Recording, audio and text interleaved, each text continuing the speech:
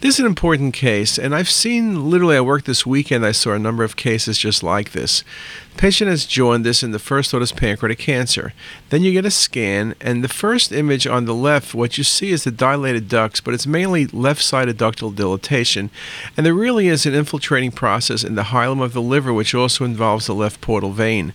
You can see it a bit more as you get to the second image, and at first glance, you may think maybe this could be a pancreatic cancer growing upward. Of course, I could give you more images and the pancreas look normal. What you're really seeing here is tumor in the porta encasing venous and arterial structures, obstructing ducts. Often the ductal obstruction is asymmetric. Often, as in this case, there are perfusion changes in the left lobe of the liver, and the left lobe of the liver is beginning to atrophy. This is not hepatoma. Hepatoma, you rarely see duct dilatations. As I mentioned, this is not pancreatic cancer. The epicenter is too high. And lymphoma would be incredibly unusual, and lymphoma tends to have softer nodes which don't obstruct.